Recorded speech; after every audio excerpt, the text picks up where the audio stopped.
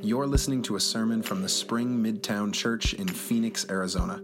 If you'd like to learn more about the Spring and its ministry, please visit thespringmidtown.org or follow us on Instagram or Facebook.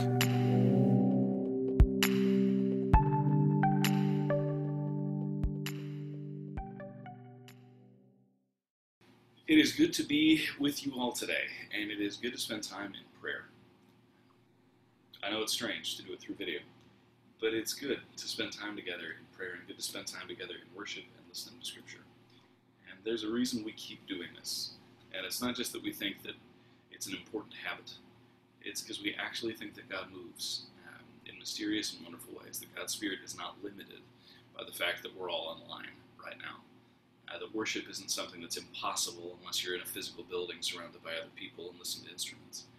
Worship's a posture of our heart, that prayer is something that can happen even through screens, and that listening to Scripture together is something that's always fruitful, because God's Word always brings something into our lives. It never returns void, Scripture says. So, would you turn with me in a Bible? We're continuing our series of Finding God in the Storm. We're going to be in Matthew 8 today, coming back to Matthew. Matthew 8:18.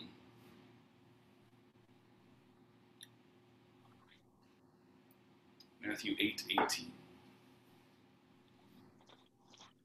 Now, when Jesus saw great crowds around him, he gave orders to go over to the other side of the Sea of Galilee.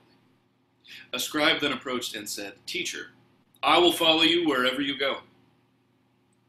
And Jesus said to him, "Foxes have holes, and birds of the air have nests, but the Son of Man has nowhere to lay his head."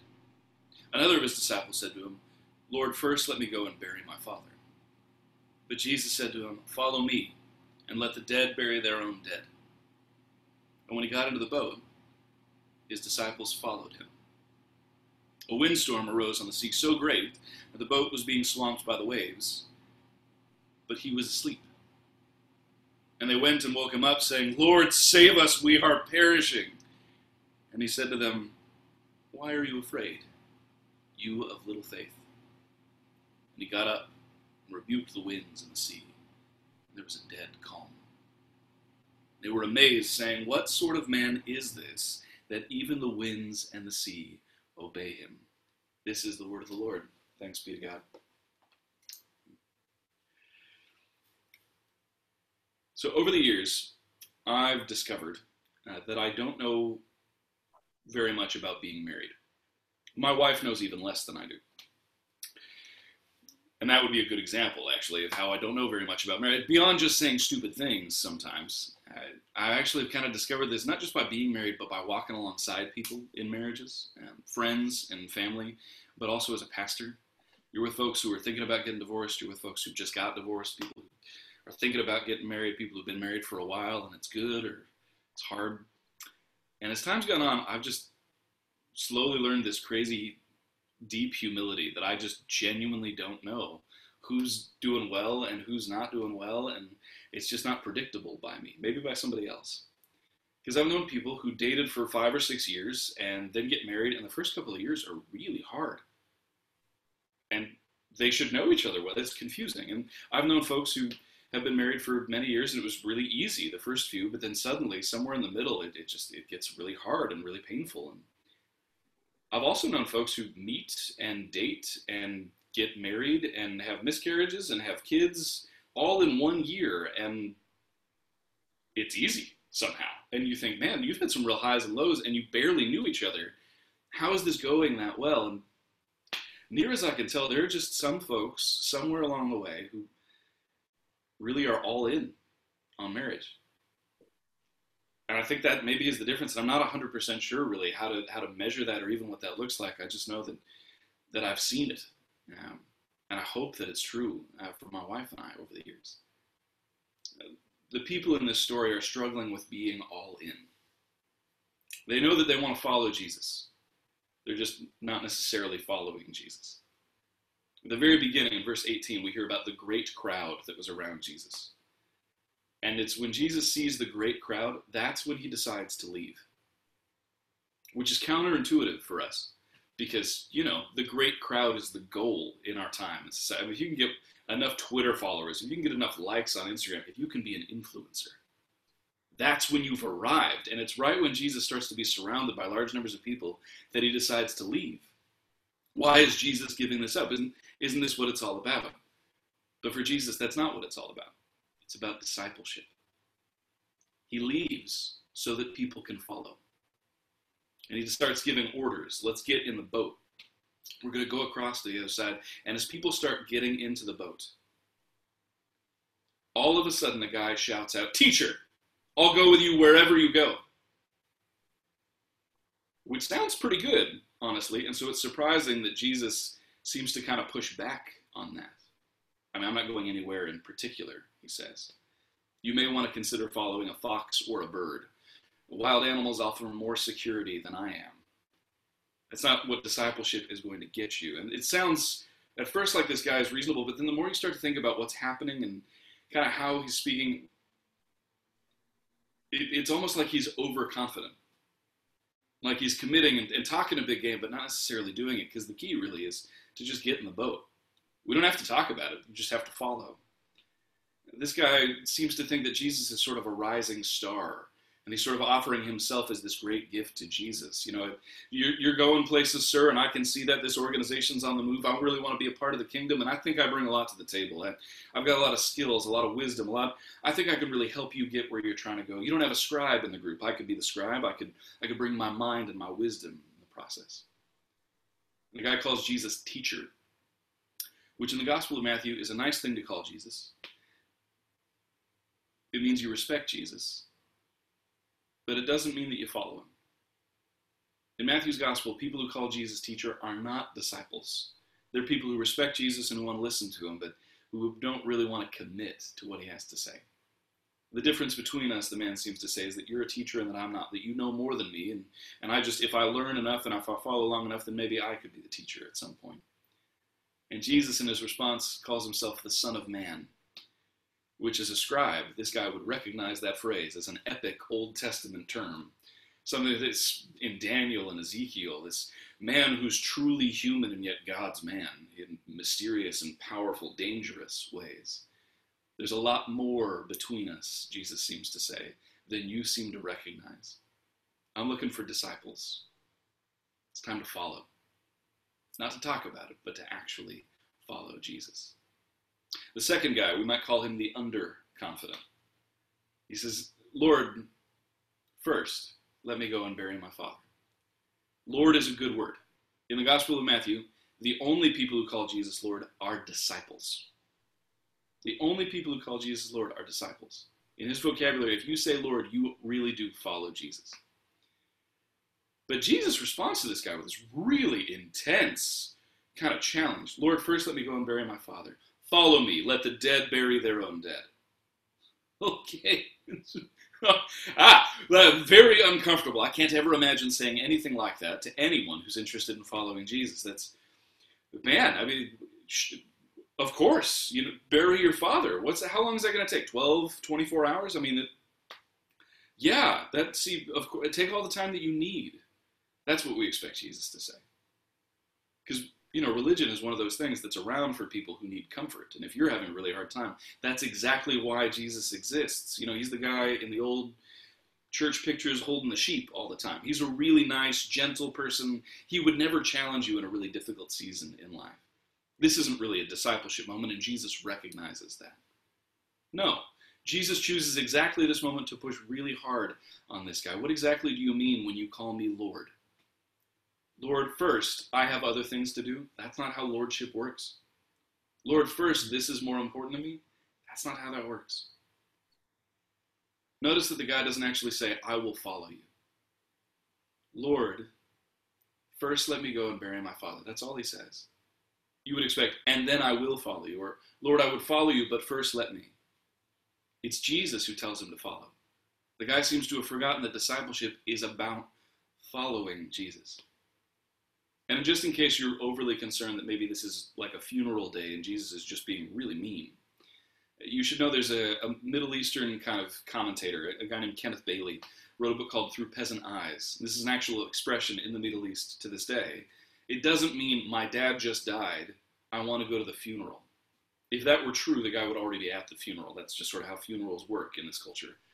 No, what this means is something more along the lines of, my dad's really old, my mom's really old, and it's sort of time for me to sort of take my place in the family business and take my place in the family and just sort of take over for them. So it's, let me continue to do this, and then when my father's died, that's when I'm in. When my father finally dies and goes into the ground, then when things settle down, when I'm not so busy, then I can follow Jesus. That's when I'll be a disciple. When finally, when I've got all my ducks in a row and I've checked all the boxes, and Jesus says, yeah, start now. Let the dead bury their own dead. A really intense thing to say from Jesus. But those who don't follow Jesus might as well be dead. It seems to be what he's implying. And then in verse 23, and I'm just going to direct you back to your Bibles, there's this verse that wouldn't strike you as important. It looks like the beginning of a story. And when Jesus got into the boat, his disciples followed him. But that's not the beginning of this story. That's the key point of this story. When Jesus goes, they follow. Disciples follow. That's what disciples do. Disciples follow Jesus. If you hear nothing else today, disciples follow.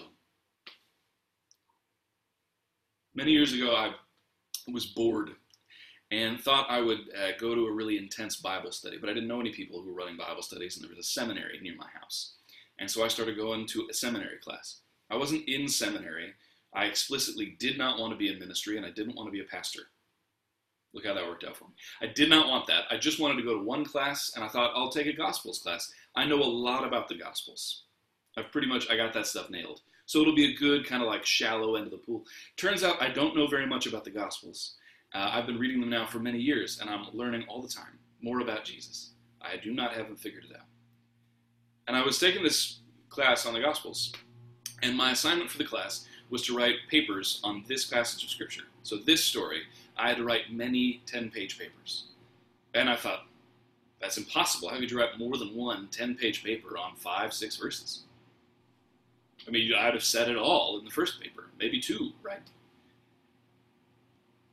And what happened was, I started writing these papers, and I was taking this class, while my life slowly and steadily started to fall apart.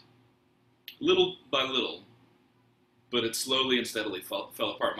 My emotional life, and my professional life, and my financial life, and a serious romantic relationship I was in, and my family life, and really just the world came crashing down around me. And all the while, I had to write papers on this passage of Scripture.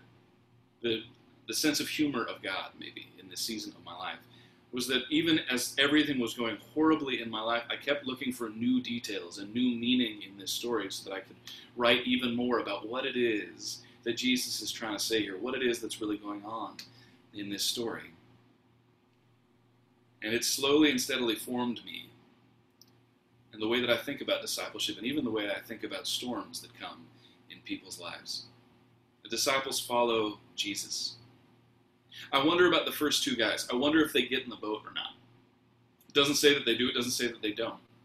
Verse 21 actually says, and another of his disciples, which implies that the first guy was a disciple and the second guy was also a disciple. But we know from the story that disciples follow Jesus. So there's a decent chance that these first 2 guys get in the boat, and their first experience of discipleship is this storm.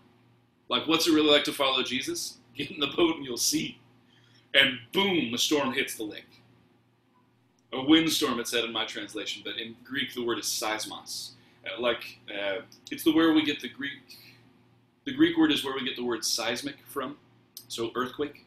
It would be a bit like Matthew's saying that if our boat was one of those ships in a bottle and somebody just started shaking it, that's what it felt like.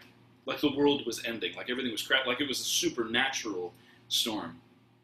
And the way he tells it, that there's no ramp up into the storm. It's just all of a sudden the storm's at a 10. Maximum storm, impossible, it's going to destroy us. The waves are in the boat is sinking. But we can probably imagine that the storm ramped up a little bit. That at first it was just sort of choppy water. But these guys are fishermen. They know the water. They know boats. My dad was a fisherman. My father's father was a fisherman. My father's father's father. We've seen storms before. I've got this. And the rain starts to pick up and the wind is blowing. And they're thinking, man, this is going to be a storm. It's a good thing Jesus has me in the boat. I know a lot about storms. Jesus is the landlubber, right? These guys are the sailors. It's the one area where they know more than Jesus does. Boats. We've got this. He may know a lot about the kingdom of God and ministry and all that stuff, but we know boats and we know storms. And the waves are really starting to roll now, and they're getting bigger and bigger, and the boat is being flung up into the air. And somewhere along the way, these guys start to realize this is a storm unlike any they've ever faced before. That they're not in control, that maybe they were never in control of this storm. It just wasn't that bad yet. And suddenly they begin to fear for their lives, and they go running, looking for Jesus. And that's the moment we hear that Jesus is asleep. Jesus is asleep in a world-ending storm that is terrifying experienced sailors. He's just sawing logs. Now that tells us a couple things about Jesus. One, he's tired, which I think is kind of obvious, but still, that Jesus is truly a human being asleep in this crazy storm tells us that he's, well, like us. Sometimes you just gotta sleep. Jesus is asleep. He's tired. Second thing, Jesus is absolutely confident in the power of God. Absolutely confident in the power of God. And we know this because this is not a large boat. It's 27 feet long by about 7 or 8 feet wide by 4 feet deep. It's not a cruise ship. We found boats exactly like this in 1986 from the time of Jesus in the Sea of Galilee. You can go online, you can find them. They are not big boats. People fighting a storm would be tripping over Jesus in this boat. He would hear them screaming for their lives. There isn't a lower deck and an upper deck. This is a small fishing boat. And Jesus is asleep. And they come and they find him and they wake him up and they say, Lord, save us, we're dying. Literally in Greek it's 3 words. Lord, save, dying. Spectacular prayer. It gets right to the point. It's exactly what disciples should do. Maybe what they should have done at the beginning. Go looking for Jesus and tell him that they need help. Because the thing about discipleship is nobody's really figured it out. And that's why we're still following. We never graduate out of being disciples of Jesus. We are always following Jesus. Rembrandt, the Dutch artist, many years ago painted this scene. And I've always liked it. He's just a master of light and shadow. But you see the boat, and you see actually that not everyone is with Jesus, which I think is a really clever way of painting the story. It didn't occur to me, but maybe not all the disciples are with Jesus. One of them is still desperately trying to hold on to the rigging and get the sails to work the way that they're supposed to. He's still trying to control the storm. One of them looks like he's about to be swept overboard. He's not thinking about Jesus. He's desperately trying to stay in the boat. There's a guy down here who looks like he's losing his lunch, which I think is great in a 16th century painting, that you painted a guy just losing it. Because this is a crazy storm. And then here's Jesus lit by an otherworldly light, and people crowding around him, and Jesus still hasn't stood up. As this guy is desperate to steer, but also kind of looking at Jesus, Jesus isn't really taking the situation that seriously, it seems like. In fact, what happens in the story is Jesus, still lying down, opens his eyes and kind of sleepily says, "Why are you guys so scared? Little faiths." And then he stands up. It's in the middle of the storm. In the middle of the storm that Jesus decides now's a good time to talk about discipleship. Now I've got your attention. Now you're paying attention. Let's talk about why you're so scared right now. And you can imagine the disciples with the wind and the waves and everything crashing down around them going, "Jesus, this is not the time." What? This is exactly the time, Jesus would say. Because you're following me. Now the phrase little faiths is one that sounds kind of harsh in English. It's not actually that harsh. It's one word in Greek, oligopistos, and it's Jesus' favorite nickname for the disciples in Matthew. All over the place, he calls them this. If you've ever had a friend who uses the word idiot affectionately, like, he's such an idiot, I love that guy. That's exactly what Jesus does with the disciples all the way through the Gospel of Matthew. you idiots, let me save you. Immediately. It's not I don't like them, it's I love them. And yeah, I mean, I'm teasing them all the time in the process. Because they have little faith, and we might say, oh man, I need more faith. Maybe that's the problem.